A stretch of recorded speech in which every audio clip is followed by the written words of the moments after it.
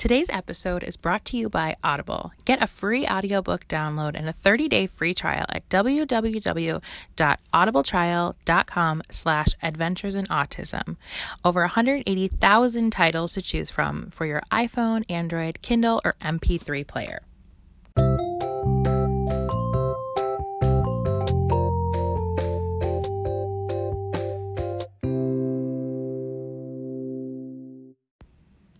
Hi everyone, welcome to Adventures in Autism, episode 122.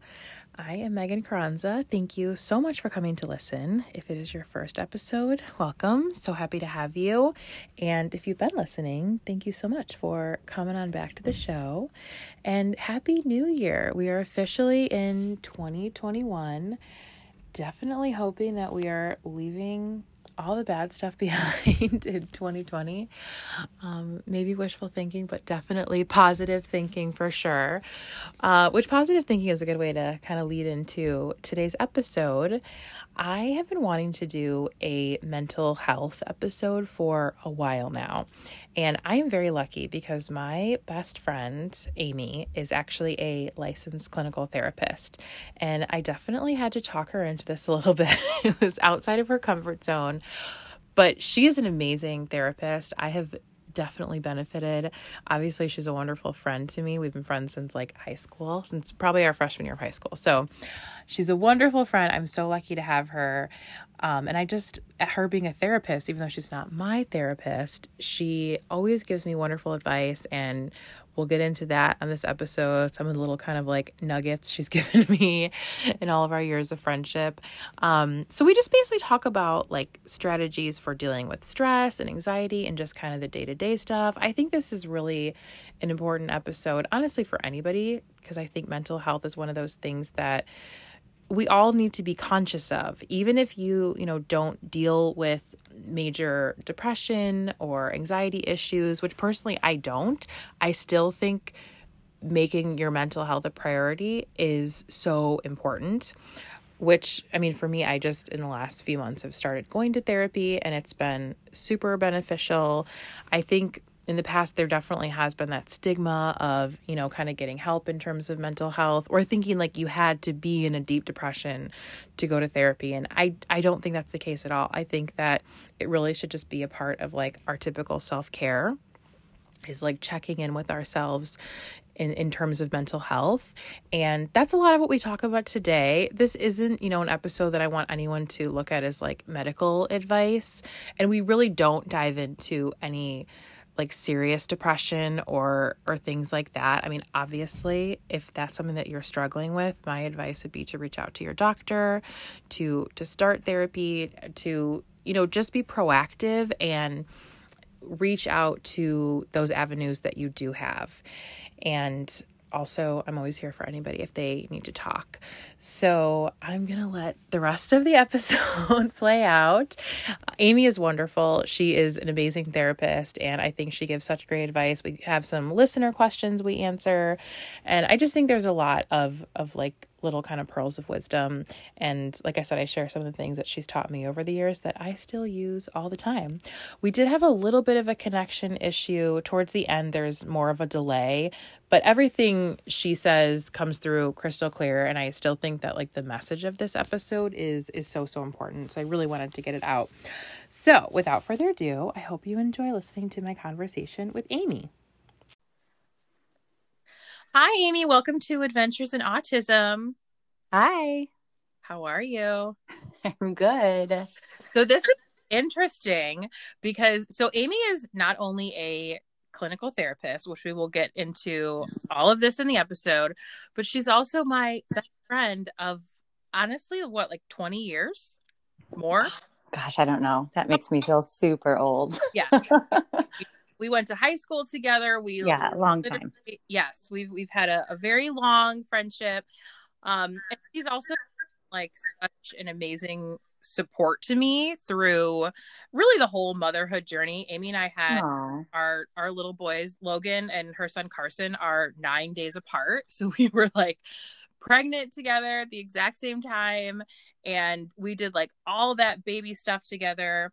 But then our journey veered left. ours kind of kept going on the straight and narrow. But the whole time when we were sort of like navigating, at first it was like navigating everything with early intervention, and then, getting into looking into the autism diagnosis, you were always so supportive, and you've just continued to be that. Oh, thank you. Yes, thank you. Well, and something just for people listening, Amy and I never call each other by our first names. We call each other friend. So I will probably refer to you as friend. It feels weird for me to say Amy. Yeah, I know. I will call you friend. I'll try to call you Amy, but we'll see what happens. So if I call, all right. We've again, the whole time we've been friends, we've always just referred to each other as friend. So, that is true. Yes, but you have been just an absolutely amazing friend to me. Let's maybe start there, just to give a little bit of backstory, because I do have people listening who, maybe it's not them specifically who have a child in the spectrum, but maybe it is their friend, or I have a lot of family members that listen, or even like professionals like you. Mm-hmm. What was it like for you, kind of being on like the support side of things, like back in those early days with me and Yeah. Well, first of all, I think you are also an amazing and supportive friend. So right back at you. Yeah, it was hard. I think, I was grateful that I did have my background, and I think I would like to think that helped a little bit, but, it's also, I didn't have like my professional hat on most of the time with you. I had my friend hat on. So, it was hard to see you going through that. And I think that one of the hardest parts for me, and I wonder if like you have listeners, who feel the same, is it was just hard for me to navigate, how I could best support you. And I feel like there was one time I even just like said to you straight out, like, what can I do to best support you? I don't know if you remember that. I don't. What was my answer? I honestly don't know. I think you were like, I don't know, friend. Yeah. Yeah. But I do think that, that's just like a good question to remember to ask, is because, I think sometimes you can think what you want to give that person. You can think what they might need. And I'm sure I did think at times you wanted validation, or you wanted normalization, or, you wanted all these things that I don't really know if it was helpful, or I was just doing the best I could. So I think that that's a really good thing to remember, is just don't be afraid to ask your people, like, how can I best support you? What do you need? What can I do for you today? To check in, I'd like to think I did that for you. I hope I did. You definitely did. And you were really good at that, because I know, like, for me, I'm someone who really likes to talk things through, and not everybody is like that, but Right. I did like a sounding board a lot of the time. Mm-hmm. And I mean, obviously you as a professional are a great sounding board, but again, more so you're my friend, and we had been, going through so many of these kind of like life adventures together. And like I said, we kind of went on one path, and it did feel really like isolating. And a lot of people listening can relate to that, when you have friends who, they have typical children, and all of a sudden what was things that you were doing together all of a sudden felt very different, and you can feel really lonely in that. But what's really helpful was that I never felt like excluded by you, or really anybody. I always felt like we were still included in part of the conversation, even if the things that we were talking about were different. So I feel like that's so important, because I do think a lot of times when someone's going through something hard, your first kind of instinct is to be like, well, not like shove it under the rug, but kind of be like, I don't know if we want to get into like the heavy stuff. Like, yeah, because it's uncomfortable sometimes, for sure. Absolutely. And so, yeah, you have that idea of like, I want to keep things light and keep things fun. And that's great. And maybe that day somebody would need a distraction, but kind of like how you said, going back to like, how can I support you right now? How can I be there for you? And maybe they will say, I don't really want to talk about it. I just want to like carry on right now. And that's fine. But if they say, I just need someone to kind of vent to, right, that's fine too. Yeah. And I think, things I've done too, or I I try to do is just to even, sometimes they don't know. Sometimes, how can I best support you? Maybe they don't know. Maybe it's like they've got too much on their plate to try to think about that answer. But so then I think I would just say, and I think I even did say to you, like, all right, well, I'm going to call you every day and I'm going to ask you how you're doing every day. And if you don't want to talk about it, be like, I don't want to talk about it right now, Amy. And that's fine. Like, I wouldn't be offended by that, but I just want you to know I will be there if you need me. Yeah. And so just really not be afraid to be honest and have those hard conversations. And I think it's hard for both of us. There'd be times I'd want to ask you questions or I'd want to talk with you about things, but I didn't want to bring it up if you weren't thinking about it or make you feel, and I think there's that like, kind of awkward dance where we recognize we're in different places and how do we still connect and support each other. And so I think just being able to be vulnerable and open and talk about it is really kind of the best path to get there. I totally agree. And I think what you said about telling the friend, like, okay, well, I'm going to check in with you. And even if you don't want to talk, that's fine, but I'm going to continue to check in. I think that's probably like the best thing you can do, because you're just leaving the door open and letting that person know, like, I'm here for you when you need it. Right. Yeah. Absolutely. Well, again, you really always were so supportive. I'm sure we'll get into that more as we kind of chat and talk about our listener questions. But kind of talking more about like you and your background. Obviously, again, I've known you since high school, and I actually remember you used to always say that you wanted to major in psychology. You were interested in it, and you totally like went for it. And I mean, like, it's really amazing because most people don't know that early what they want to do. So what initially drove you to pursue this career, and then now actually like practicing and in these different roles? Talk a little bit about like your actual title and kind of what comes with all that. Yeah, sure. Yeah, I did. I remember there was an AP psychology class back in high school that I took, and I just was fascinated by it. I don't know. I've just always been interested in people. I've always been really interested in the mind and the brain and the connection and, what motivates people and all that kind of stuff. I still like totally geek out over it. I'm a total nerd, but I was really into that. So yeah, I went for it. I loved my classes in college even more. And I had a great guidance counselor that suggested I do it clinically. I guess I always thought I really liked psychology and maybe I would be a teacher. Maybe I would teach it, which I still am interested in maybe doing one day. But I went the clinical route. So I went to grad school and I got my master's in clinical psychology. And so I am a licensed clinical professional counselor. Which just means that in the state of Illinois, I can be an independent therapist. I can practice on my own. And that is similar to, like there's a lot of different terms I think people hear out there, like psychologist, psychotherapist, therapist, counselor. A lot of those are interchangeable. I am not a psychologist. I will not give myself that much credit. That would be getting a PhD. I did not get that. But psychologists also can perform psychotherapy or outpatient mental health therapy like I do.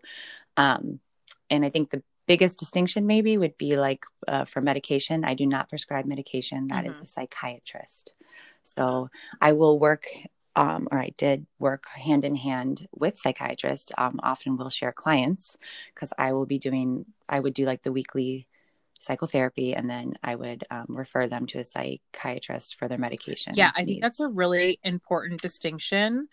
We have been working with a psychiatrist for Logan's medication, for the past several months now. And I still get a lot of questions about like how we went about getting the medication. And initially we were working with this pediatrician, but I really do think it's so beneficial to work with an actual psychiatrist because they just like really know their stuff. They're so much more like up to date on all the medications and just what's out there. But I think they're so much more specialized too. I totally agree with you. Anyone who's an MD can prescribe medication, obviously, but I agree. I think it can be really useful that's what they're Mhm. specialized to do. It's what not that pediatricians don't know what they're doing, but Yes. yeah, they're more Again, general. I agree with you when you say specialist. That's what I always say on the show. Like if they're not a specialist, they're just like really not, it's just not their area of expertise. But I like what you said about, Mm-hmm. working with the psychiatrist, because I think, as a therapist, then you're really giving the backstory, because where the psychiatrists don't necessarily understand everything is they're not doing, like we maybe check in with Logan's psychiatrist like every couple months. Whereas like if you're doing weekly therapy, Mm-hmm. obviously you're going to have a way better idea of what's actually going on day to day. Absolutely. Yeah. And that's all the credit to the psychiatrist I used to work with too. It's great when the two professionals can link up and really put the client first and do that, because it's great for me too, to get the information that, I would hear from the client what their medication, how their doses changed, or, what they were doing. But it's always great to actually speak with Yeah. the other professional Well, to that's something get that the I talk about a lowdown. lot too, is just like having that communication with like the whole team, because there's a lot of parts, but the more we can get Mm-hmm. everybody connected and talking, I just think the more beneficial that is to, the child or whoever it is that you're working with. Absolutely. Totally. Well, that's very interesting. And now you don't, obviously, your specialty isn't autism, although you did work with a lot of kids. No. Yes. So I am a licensed clinical professional counselor. I am not currently practicing. Um, Pretty much right out of grad school, I got a job at a private practice, and I was there for almost 9 years. I specialized with kids and teens for really the majority of my time there. Although towards the end, I started moving more into adults, just because I had a lot of kid time at home and doing play therapy at work, and then pretty much coming home and feeling like I was doing play therapy at home. That was just a lot of play. So I moved towards working with teens and adults, and it really did a whole bunch of different areas that I worked with that Mm-hmm. I started to enjoy. But yes, I did start off really specializing with kids and teens, and I loved it all. I'm not currently practicing. I After my third was born 2 years ago, I took a very extended maternity leave that I'm still on. And I can't wait to get back to work. I feel so fortunate that I really genuinely love what I do. But gosh, especially now with everything that happened, I feel like it was a blessing in disguise that I stepped away for a while, to be a stay-at-home mom, because I can't imagine working right now, with everything that's going on. And I have a lot of admiration for the parents out there that are doing Yeah, both. for That's sure. hard work. I feel like that's a good place Yeah. to start in terms of like, just kind of like coping skills and dealing with stress. Because again, like I wanted to do this mental health episode because I feel like as really like anybody, but especially as parents, then again, as special needs parents, we just deal with a lot of stress. We deal with what's going on. There's a lot Mm-hmm. happening. And obviously right now things are under extra pressure with, and Very yes. much so. And Yes. so I feel like, I mean, we have some questions, so we'll get into more specifics, but just in like a general way, what do you think is like best practice in terms of taking care of your own mental health? Got it. Okay. Well, I mean, I guess there's so many ways you can answer that, right? But yes, heightened stress right now. I feel like everybody, is under some amount of stress just because of COVID and the way the world is, but also, there's a lot of life circumstances that have changed in the past year. So I think really the best answer to that is, find something that works for you and stick with it. It really, there's so much variation to what can work. But in terms of mental health in general, I really like to describe it at like analogy I like to use is that everyone seems to be like on board with and like understands that for your physical health, you know, you have to, it's kind of like a process, and it's a continual process you're going to work on your whole life. It's diet and exercise, and there's a lot of variables that go into it. And you can't just one day say like, I'm going to do this thing and then I'm going to be good for the rest of my life. Right. And so I feel like I like to make that analogy for mental health. It's really something that you have to take time for and you have to work on. Yeah, Does that make absolutely. sense? Yeah. And so I think just giving yourself time to check in with yourself and you know, do a little internal, you know, where am I at today? Where are my feelings at today? Where are my emotions at today? Is really important. And I don't think, or I don't know how often people are really doing that. And then some like basic stress reduction techniques that I think everybody could be doing are exercise and relaxation techniques. And those two specifically, I think it's really interesting. This is where I get all like geeky and nerded out. But there's a lot of research that shows that like really works. Like there is a lot of research out there that will say that doing 30 minutes of exercise or cardio a day has the same effects as an antidepressant will physiologically in your brain. So the way your brain is going to respond to an antidepressant, there are similar effects to working out every day. And I think that's like powerful. I think that's pretty cool. So it might not be something that you necessarily, if you know, you work out, you are automatically like, oh, all my stress is gone. But know that there are changes that are happening that are reducing your stress, that are giving off better feelings, and helping your brain cope and manage that better. And same with relaxation techniques.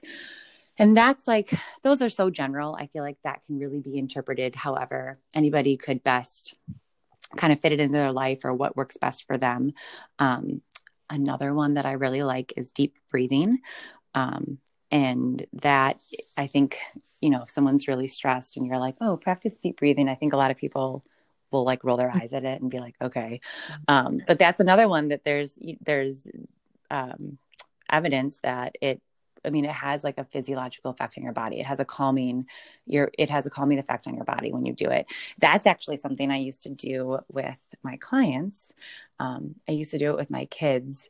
I would make them to teach them like, okay, when you are anxious or when you're stressed, your body can react to that. And so to kind of teach them and show them how deep breathing could calm them down, I would have them stand up and do like 10 or 20 jumping jacks in the room because it would simulate your heart racing. And then we would talk about how feeling your heart racing or your heart pounding, you know, that's the way your body can respond when you're worked up or when you're anxious.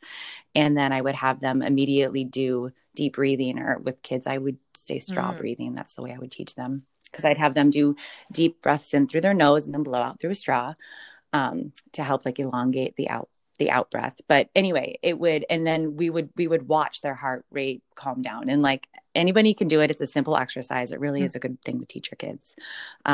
But it is just so fascinating. Like that truly can have a calming effect on your body. So if you can get in the habit of, you know, sitting down and having some quiet time and doing some deep breathing, and any other kind of mindfulness practice, you know, taking a self inventory on a walk, going for a walk alone and just being alone with your thoughts, kind of seeing how you're feeling. No. Am I just rambling now? There's so many different types of relaxation techniques, but truly they are so important. And I think kind of the general, like, kind of what all of these, you know, the exercise and the relaxation and all that can kind of encompass is just taking time for yourself, right? Just like, it's like make a goal to spend 10 minutes a day for your mental health. Yeah. Does that make sense? We're honestly Okay. the first person who ever said the term self-care to me, like years and years ago, probably when we were like in the throes of like waiting for the diagnosis or something like that, when I was in a stressful time, and just saying to you, like, I don't know what to do. Like, how do I get through this? And you were like, you need to prioritize self-care. And I'm like, what is that? At that point, I really had no idea what that even meant. But I feel like everything you're saying, as much as like those are like how you said, like relaxation techniques, kind of like how you said, just checking in with yourself, To me, that's like some of Mm-hmm. the most important self-care you can do. Because I feel like immediately we all think of, like going to get a massage or going to get your nails done or something. And like that stuff's all great. But if your mental health isn't in a good place and you're not like working on that, in a real continuous way, those things are probably not going to be all that comforting to you, or you're not really going to enjoy them very much. Because it's like if you're in a stressed out, anxious place, when like going to get your nails done, you're just going to be stressed out sitting there getting your nails done.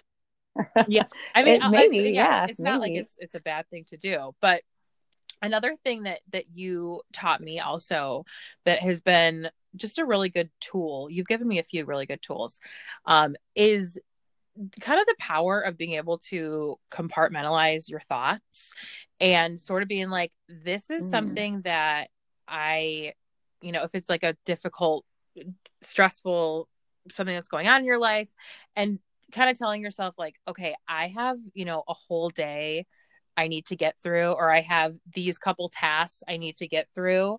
And I really need to focus on that right now.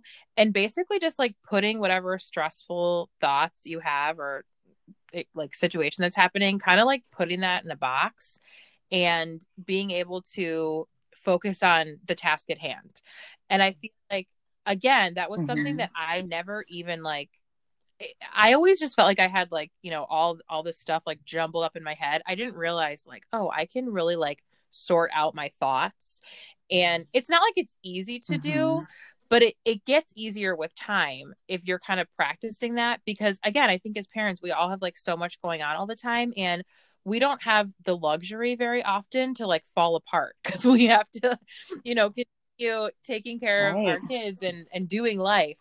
So it's kind of like telling yourself, okay, how can I compartmentalize this and just like put it in the box and then come back to it later? And I think that the coming back to it Oh, later is really important because yes, I totally agree that, and what I think another, what I hear you kind of saying is really just learning yeah. that you have power over your thoughts, right? Like they don't Mm-hmm. have to control you.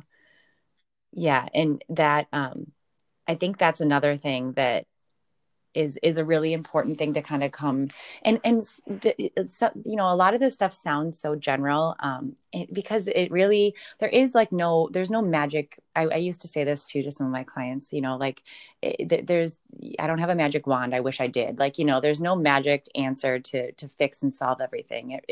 And that sometimes is scary and hard. It's not there.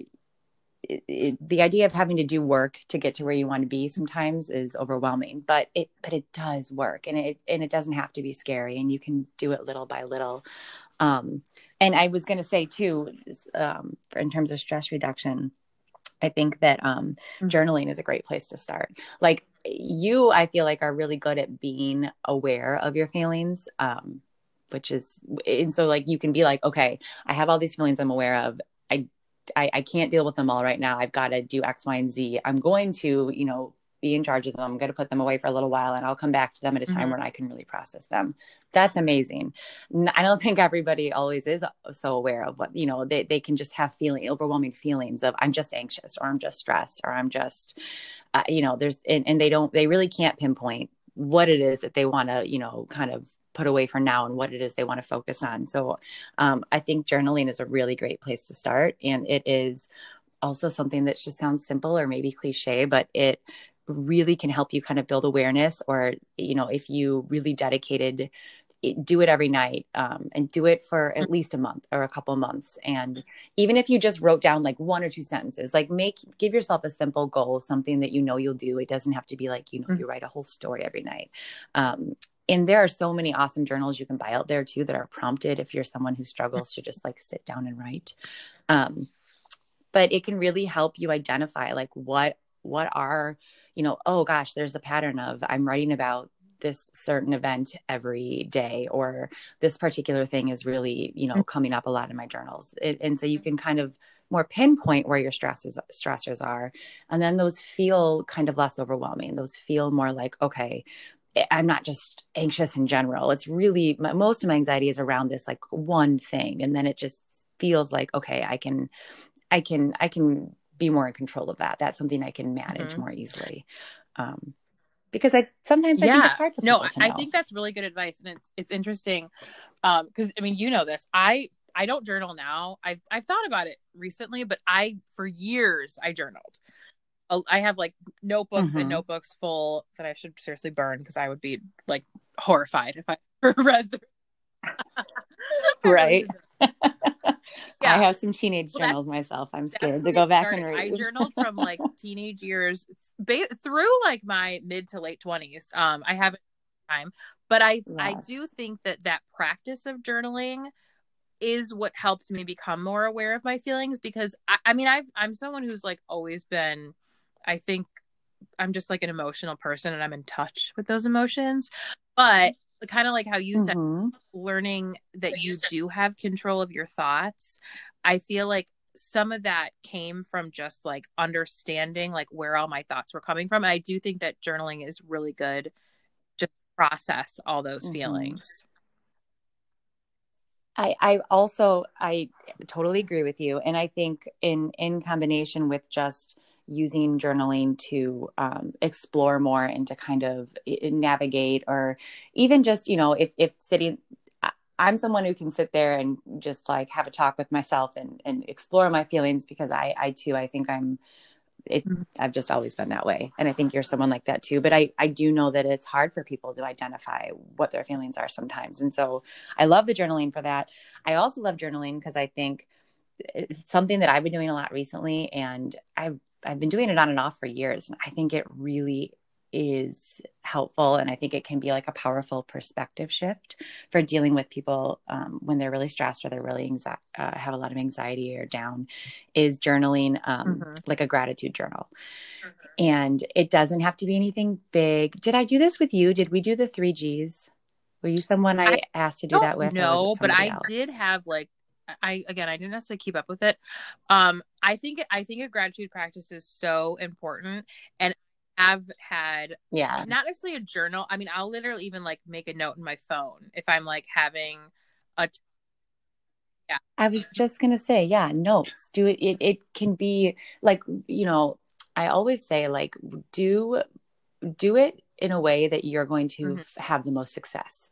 Like, set yourself up for success. So whether that's like a notebook by your bed, or uh, leave your notebook by your coffee machine in the morning, and like give yourself a goal and hold yourself accountable to it. So I'm going to write down 3 things before I take my first sip of coffee every morning. Or yeah, if you're someone who's going to do it on the fly, like when you're having a moment, do it then, do it on your notes in your phone.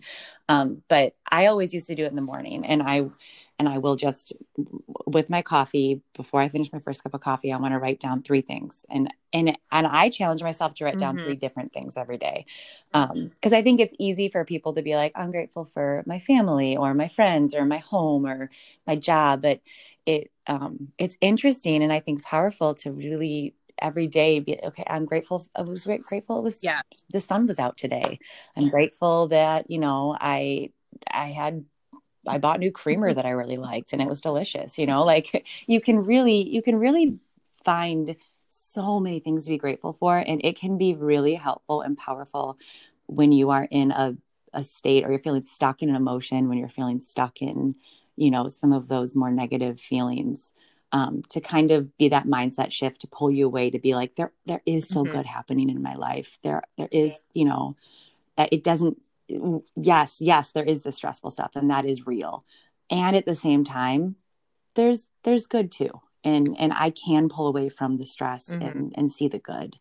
And that Yeah. can be And really I think it's helpful. also good to reflect back on those. Like if I'm having a bad day or a bad kind of, I'll just keep them on Mm-hmm. my phone because then I can look back at them and realize like, okay, yes, like this is sucky right now, but like I know that I have all this stuff Mm-hmm. that I think like, yeah, coming from a place of gratitude, I feel like again that's just kind of back to that like perspective shift that I think that's really Mm-hmm. powerful. Yeah. Mm-hmm. Yeah. Another one of the like coping strategies that you gave me, and I remember you know this about me, I have terrible dental phobia. I'm really scared of the dentist. Huge baby. Yes. I had Oh, you really are. and I remember I called you. I was on my way to the dentist and I was like really, really anxious and feeling so yeah. I remember this, Okay, but so I what don't you remember told what I me, and said. this is something that I again reflect on often. I think it's I really, hope this was good really advice. I'm you nervous. said to think about like something that is comforting to me and that has like steps to kind of work through. So you used the example of because you love to bake, you said will walk yourself through Yeah. making your chocolate chip cookie recipe because you know that backward and Yeah. forward and you will literally think like, okay, first I'm going to get the eggs and I'm going to get the sugar and like gathering all your ingredients, making the cookies, putting them in the oven. And I was like, oh, Mm-hmm. that's really interesting. And I don't really bake that much, but I love to cook. So I'll do that with like a recipe and I'll think, okay, I'm going to, and whether it's like a new recipe that I'm excited to try out or if it's like one I've done a million times, like I'll think about with something like that. And again, like going through the steps of it and really thinking that out in your head. It is sort of like it's like compartmentalizing in like a yeah. It's a distraction technique. Yes. You're tricking yourself, but yeah, yeah. I Oh can't my God. believe you I remember that. used That's so I funny. It is. It's a great tool. It's a great distraction for, um, for when you're having a really strong feeling. And what it's doing is bringing your mind more from like your mm-hmm, feeling mind to your thinking mind. Where we really want to live is like in it's called our wise mind. It's our balanced mind. And it's like oh my gosh, it's a diagram I can't think of the name of right now. oh But a like the two circles, diagram, what are the two circles? a Venn diagram. A what? Yeah. Oh yeah, a Venn diagram. Okay. So it's a Venn diagram. So if you think of like your feeling mind and your thinking mind, and in the middle is your wise mind, right? So like when you're driving to the dentist and you are just like having Yeah. like a almost panic attack, like panicky thoughts about it, you're just like stuck to the back of your feeling mind or like right on like that circle, like way to the edge of your, in your feeling mind. And so doing some, thinking about something like cooking for you is just going to help peel you off that wall and bring you more towards your balanced mind. And yeah, it is a great technique. So thinking it, and I think that's just like a good Mm-hmm. distraction technique too.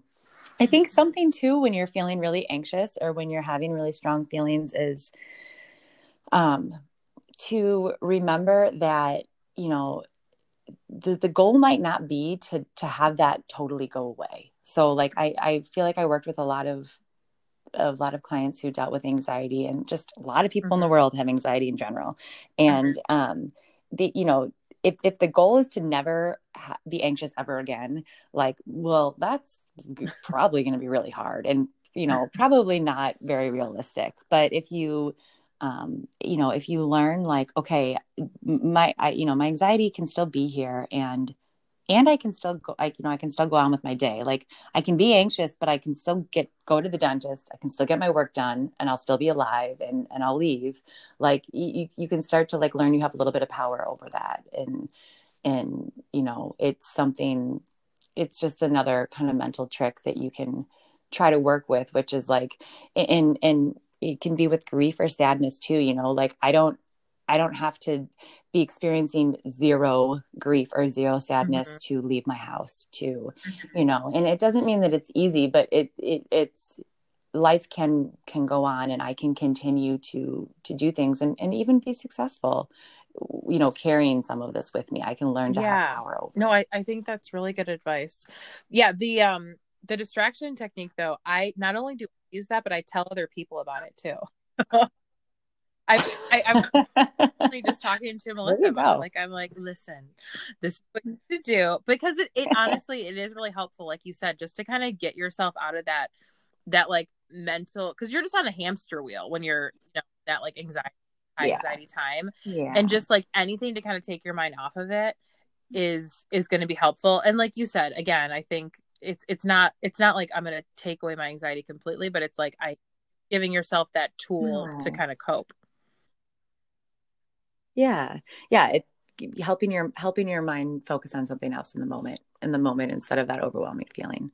That's so funny. I make Carson do that sometimes at nighttime too. Very, very. I Yeah, hope it works for definitely. Melissa. Yeah. Okay. Any other things you want to touch on as far as like general mental health before we get into these questions? Hmm.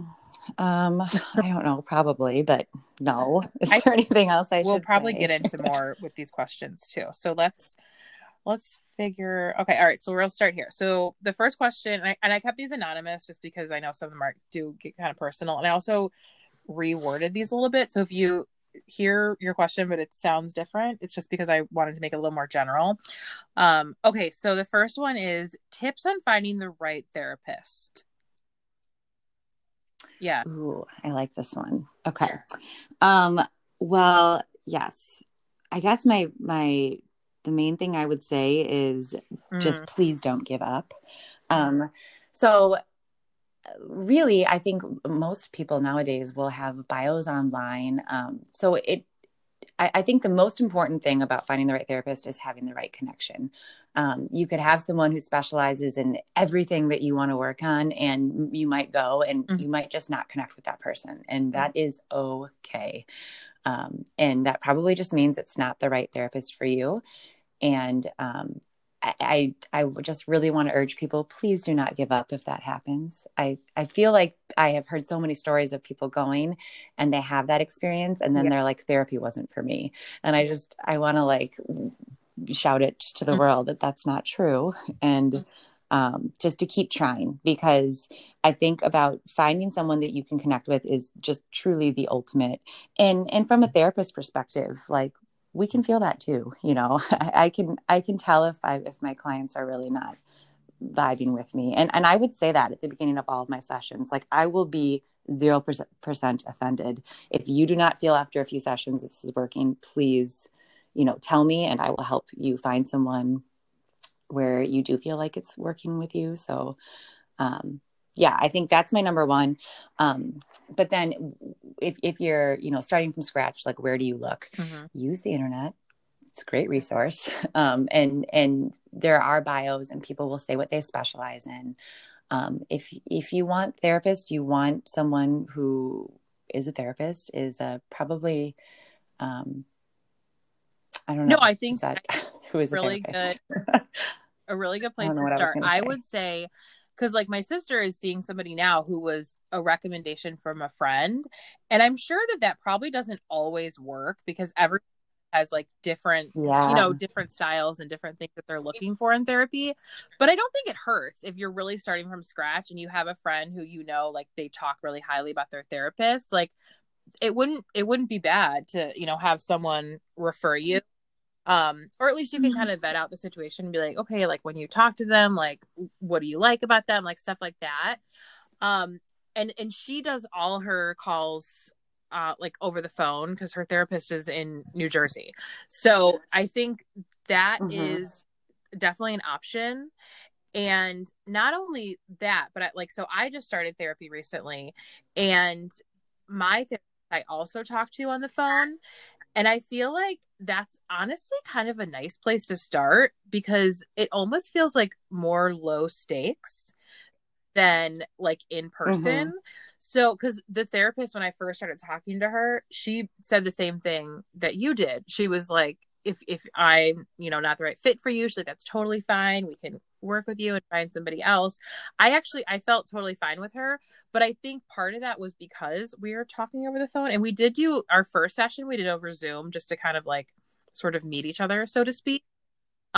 But then since Yeah. then we've just only done phone calls, and I actually think that's been really nice. And I'm not saying it would work for everybody, but I think if you're just kind of like Mm-hmm. starting out with therapy, it is sort of a nice introduction because again, it's a little bit less intense when you're talking to somebody over the phone as opposed to in person. Absolutely. And I think that, I'm sure different places practice different ways. I used to always try to call and have, I think sometimes you'll call someone and they'll just set you up with a therapist. I used to try to call my clients before we even met just to get a little bit of information, and then you can have that first conversation and hear their voice, and it does make it a little less scary when you meet them in person. And I would advise people to don't be afraid to call practices and or reach out to the therapist, even yourself over the phone, and do a quick little, ask them some questions and see how you jive with them. It's, the ball is totally in your court as the client, and you have every right to kind of seek out what is I like the best idea for of doing you. like a quick call beforehand, even just like as an icebreaker. I think that's Yeah, and it depending on if it's a bigger practice or if it's just like an individual therapist on their own. But you can even call intake coordinators and say, this is what I'm looking for, or I'm looking for someone with this personality. And sometimes they can help you, guide you into, or like, these are the issues I really need to work on. Do you have anyone who specializes in this? And they can help match you with somebody who might be good for you. Then again, maybe they're going to match you with someone they right. think is good for you, and you don't think that that's a good fit, Yeah, and it that's really is totally fine. so individual. Much like finding our, kids therapist when we're like, for listeners, when you're looking Right? for, a speech therapist or an ABA therapist, like if you don't feel comfortable on both ends, it's not going to work. And we just have to keep that in mind for ourselves as Totally. well. And yeah, and I really want to urge people to keep trying, because I think when you do find it, like I know you recently have started with someone new, and you think it's like so great. It should be easy, and it well, most of the time, unless it's hard stuff. But it can be so wonderful and so beneficial, and I just don't want people to give up Yeah, if they've no, I, got the I think wrong that's fit. really good advice and really important. Okay, so the next Yeah. question is, how can I help someone cope with grief when they are having a hard time opening up? So, kind of like how we talked about earlier, this is sort of coming from like the support person dealing with grief. Mm-hmm. What are your feelings on that? Mm-hmm. So when someone's having a hard time opening up, I guess it would be, you know, don't be afraid to ask that person, kind of like what we were saying before. Don't be afraid to ask that person, like, how can I be there for you? Um, and, you know, let them tell you what they're needing in that Mm-hmm. moment. Do they need space? Do they need, someone to vent to? Do they need someone to just sit with? And ask them what they need, and respect what they say, but then don't be afraid to keep checking in, and tell them that, Mm-hmm. kind of like we were saying earlier. Um, I think that a lot of times when there's big hard stuff going on, people, they feel uncomfortable, or they feel like they don't know what to do. And I think it's never wrong to ask and to keep checking in and to keep being there. Because at most you're going to annoy the person, but the alternative would be that you Mm-hmm. wouldn't be there when you would really want to be. And so, yeah, I think put the ball in their court, and just ask them, how can I best support you right now? What can I do for you? And if they don't know in the moment, that's fine. Ask them again the next day, or ask them again the next week.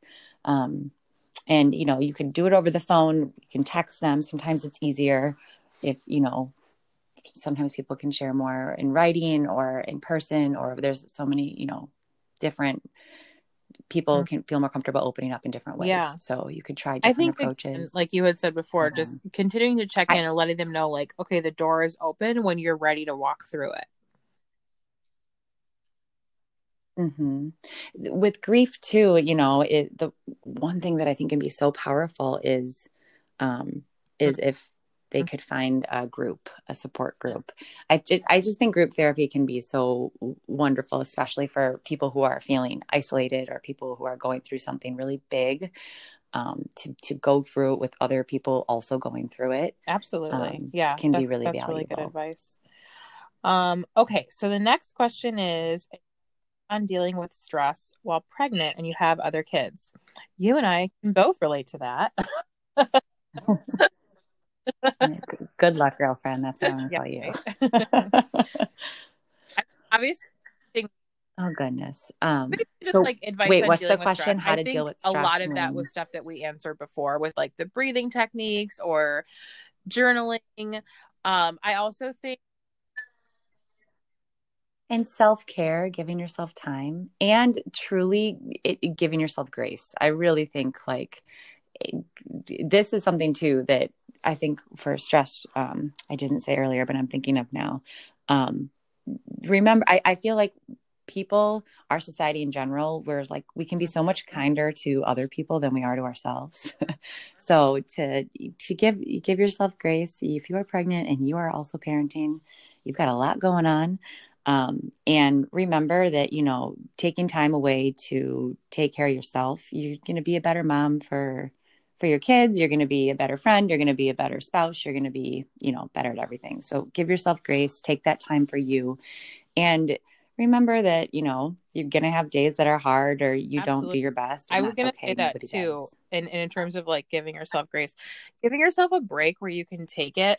Like I remember when I was pregnant with Layla and I was so exhausted in the afternoon, and like Logan would finish ABA therapy and we would still have like several hours till, you know, like dinner time, bath time, bedtime.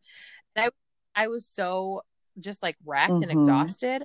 And literally every day I would put a movie on for the kids and we would all just like sit on the couch, or I would give them their tablets or whatever. And I'm Mm-hmm. like, this is just what I have to do right now. And that and it was like I just Mm-hmm. I Yeah. was so like mentally and physically fried at that point. Like that was all I could do. Um and I mean, were my kids like upset with me? No. Like whatever you can do to kind of like, you know, place date your Right. kids or like make sure that they're okay and just like kind of give yourself that time to relax, I think is really important. Totally. Absolutely. And I think, yeah, I mean, that sounds like it was great. It was much Mhm. needed self-care and relaxation for all of you guys. And I think there can be so much pressure and you know, the mom guilt. We could do a, we could talk, you could probably do a whole episode on that. But you know, just, yeah, to do what you need to do to be the best parent that you can in the moment. And that, you know, there's going to be no right or wrong answer. And along with, you know, you're going to have bad days and messing up, and forgive yourself the way that you would forgive a friend. You know, if you would call me and be like, oh my gosh, you know, I feel like I didn't do a good job today parenting and I lost it on my kids, I'd be like, oh my gosh, Megan, you know, Mhm. yeah, everyone does that, no big deal. um but Yes, so that's treat yourself always the way really you good treat a advice friend. for sure. Okay, this one Yeah. is, how should I handle anxiety/fear about my child's future? So this is definitely a tough one. I would like to hear your advice. Yeah. Yeah. I think probably the best thing to do with that, which is, it's also very hard. I think, first of all, I want to normalize that. I think all Mm-hmm. parents experience that to some extent, um, regardless. And it's to try to stay present, try to be in the moment, try to use um, some of those coping skills, which are going to keep you from, you know, having all that anticipatory anxiety about the future. Don't let yourself go down the rabbit hole of where are they going to be in 1 year, 5 year, 10 years. Try to be present and focus on things that are happening now. And, you know, I'm not sure exactly what that question is in regards to, but it not only staying present, but staying Mm-hmm. present and focusing on the good that is now. Or even if you can try to have some perspective and think, you know, what was there something 1 or 2 years ago I was really worried about, and like, look, we're here now, and that thing is happening, and it's okay. Or that thing didn't happen, and you know, so like try to use some perspective shift of like, you could worry about Mm-hmm. something that may or may not even ever happen. I think that's really good And advice. yeah. If for me, I would say in terms of like autism, because I that used to be probably like the Hmm. biggest thing I was scared of. I remember even on the very first episode, I can't remember exactly what I said, but I said something about that being like, I'm in a good place now, but when I think about the future, it's still really scary.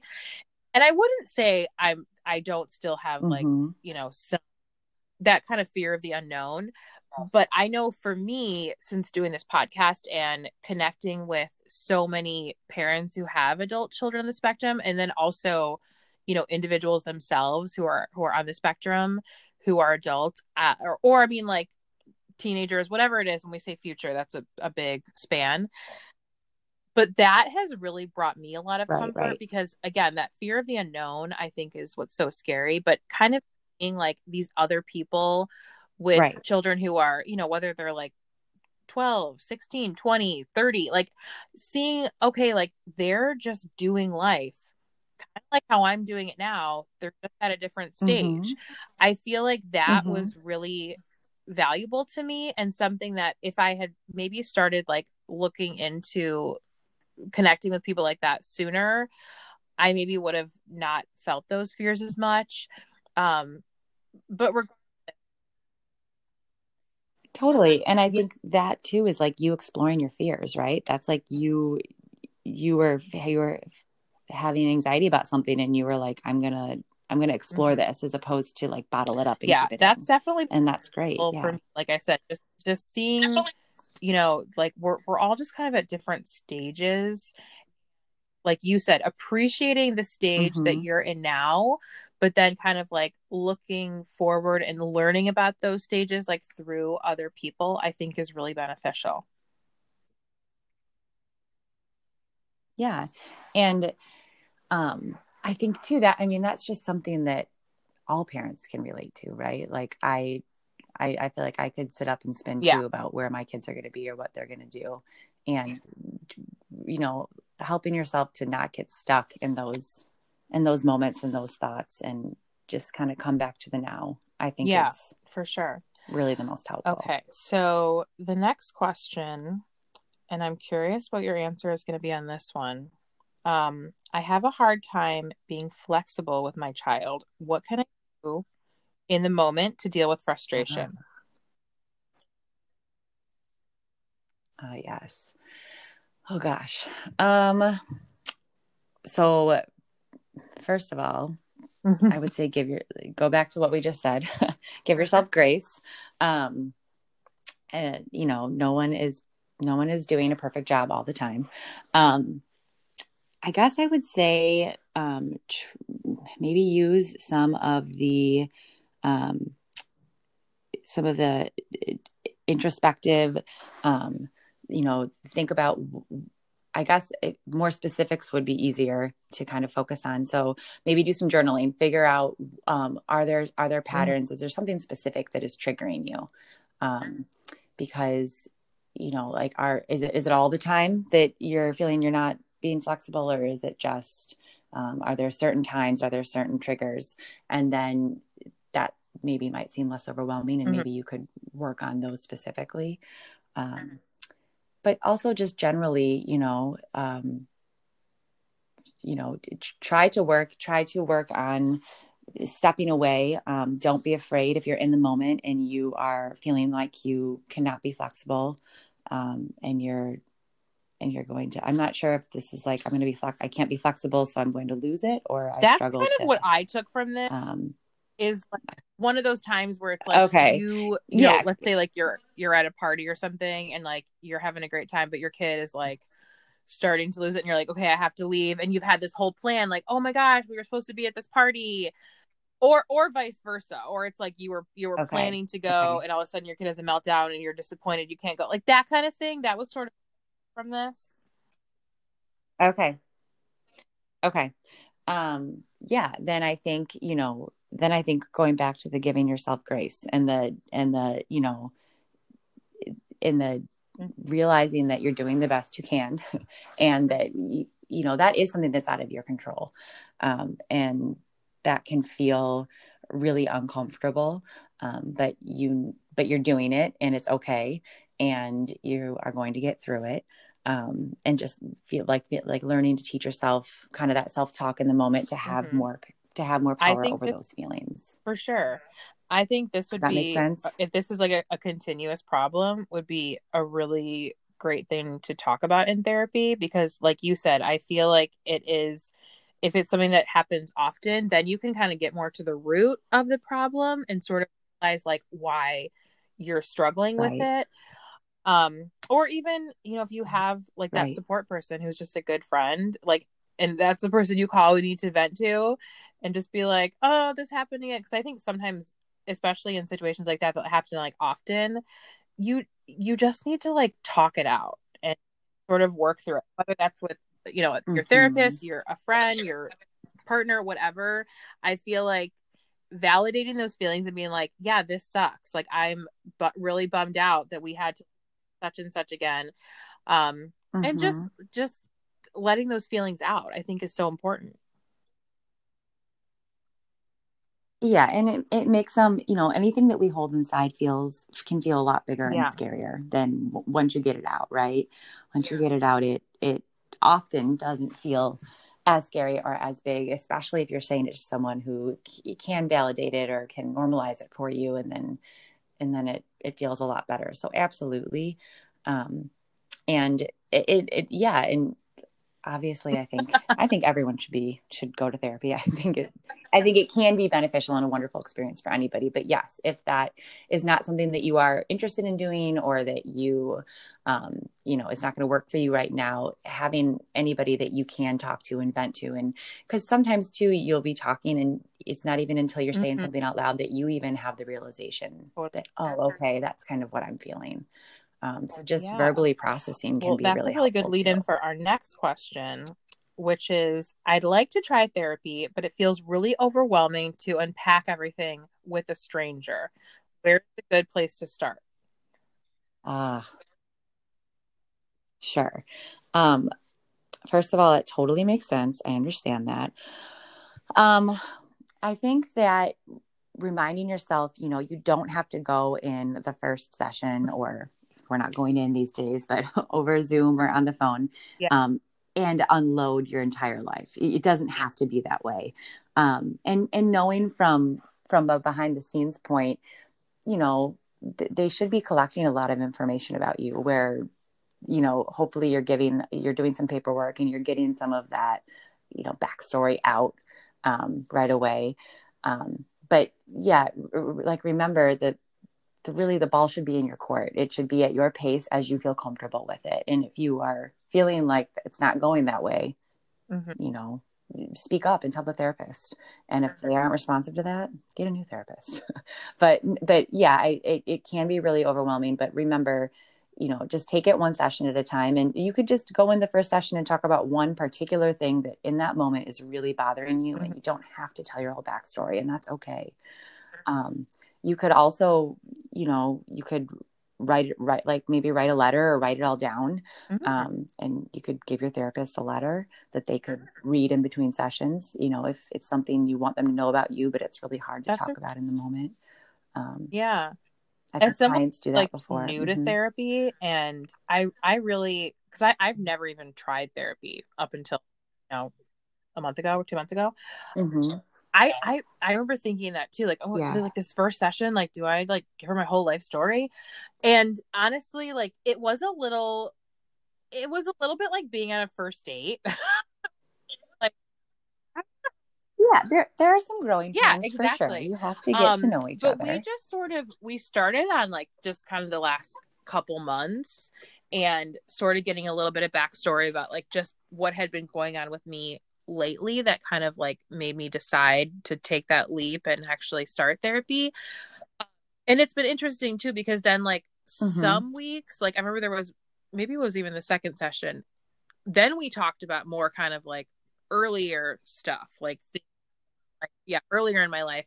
And then Right, right. just recently, like this past week when I talked to her, we talked about more kind of like again like recent like kind of in the moment stuff, like stuff that's been happening like day to day.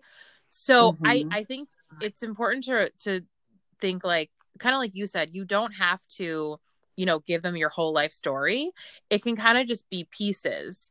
And it's really interesting to Right. hear somebody's perspective who doesn't know you when they're kind of hearing you giving these pieces and sort of what they give back to you. I feel like that for me has been really beneficial because there's a lot that I didn't necessarily realize was like important for me to talk about until like all of a sudden it comes up and I'm like, oh, I guess this is something I'm still thinking about, like Hmm. that kind of thing. Hmm. Mm-hmm. Yeah, it's that objective sounding board, right? Like somebody who Mm-hmm. doesn't know anything but what you're giving them. Um, And yeah, I think that's a really cool part of it. But you're right. It, you kind of go in with your presenting issue, and that's what usually you're going to start with. And yeah, it would be impossible to do someone's everything, in the first session. They often go a lot quicker than I think clients expect, which is great. I'm always like shocked at how quickly, Yeah. I mean, we talk for like about an hour. I'm always like how quickly the hour is over. Yeah, it's really interesting. Yeah, that's good. That's well, good. That's all our questions, and I really like this is like really good stuff. I wanting to do this episode for so long with you. Oh, good. I was like, and I had to talk her into it. I think You it was really maybe like a year ago, and you were like, I don't know what I would say, and I'm like, no, you would be good at this, and you were. So I knew that you would be, but because I think a lot of this, like we said, like you had said at the beginning, a lot of in terms of like just being mindful and these like relaxation techniques, a lot of it is simple stuff, but it's putting it and it's like daily putting practices. It into practice really is. Yeah. That is kind of the hard part, but when you see how much you can get out of it makes it worth it for sure. Yeah.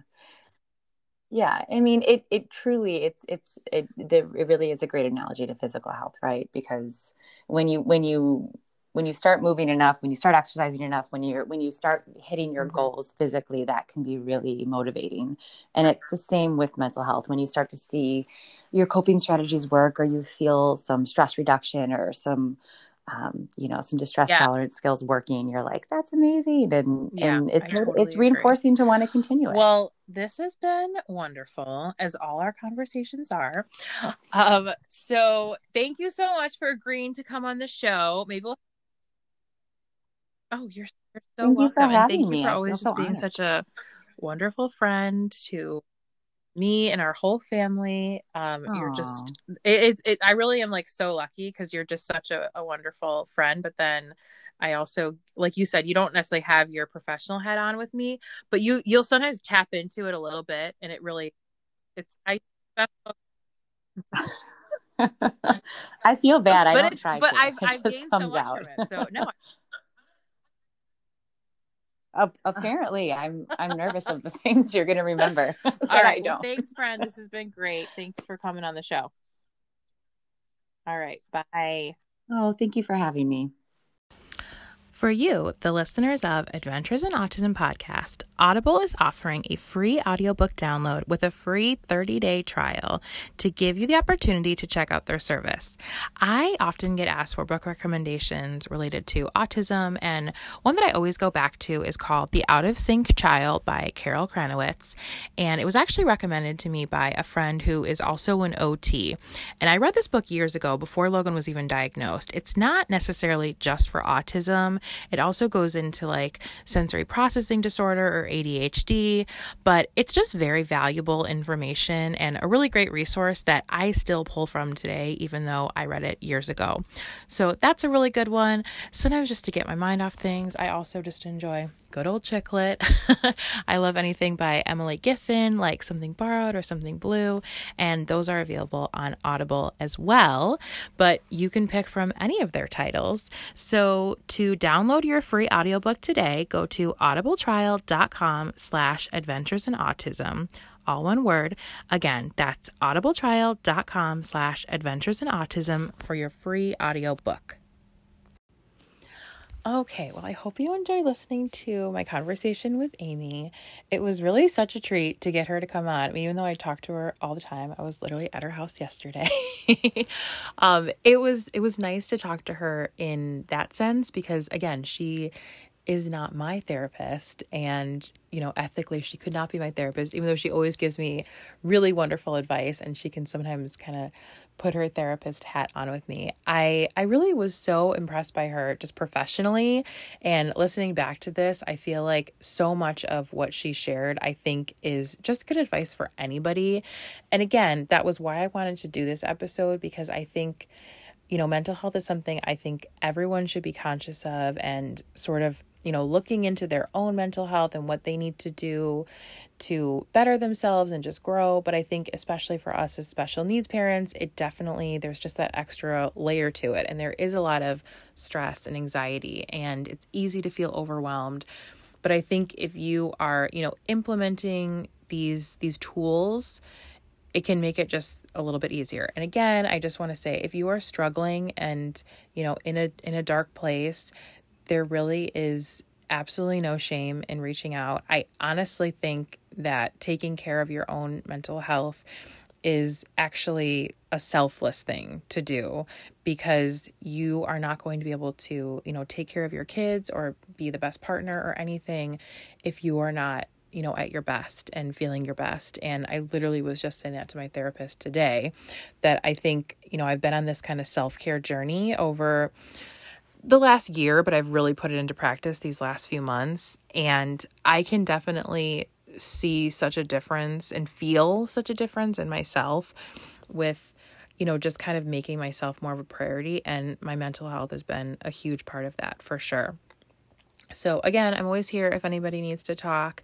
And if you want to connect with me, you can find me on Facebook at Adventures in Autism Podcast, or on Instagram at Adventures in Autism Pod, or you can email me at adventuresinautism2018@yahoo.com. I love hearing from you guys. If you have a question or feedback, or if you just need someone to vent to, I'm definitely here. If you are enjoying the show and you would be so kind to leave a review on Apple Podcasts, iTunes, that really helps other people to find the show, and it just makes me really happy. So that is all for today, and until next time, take care.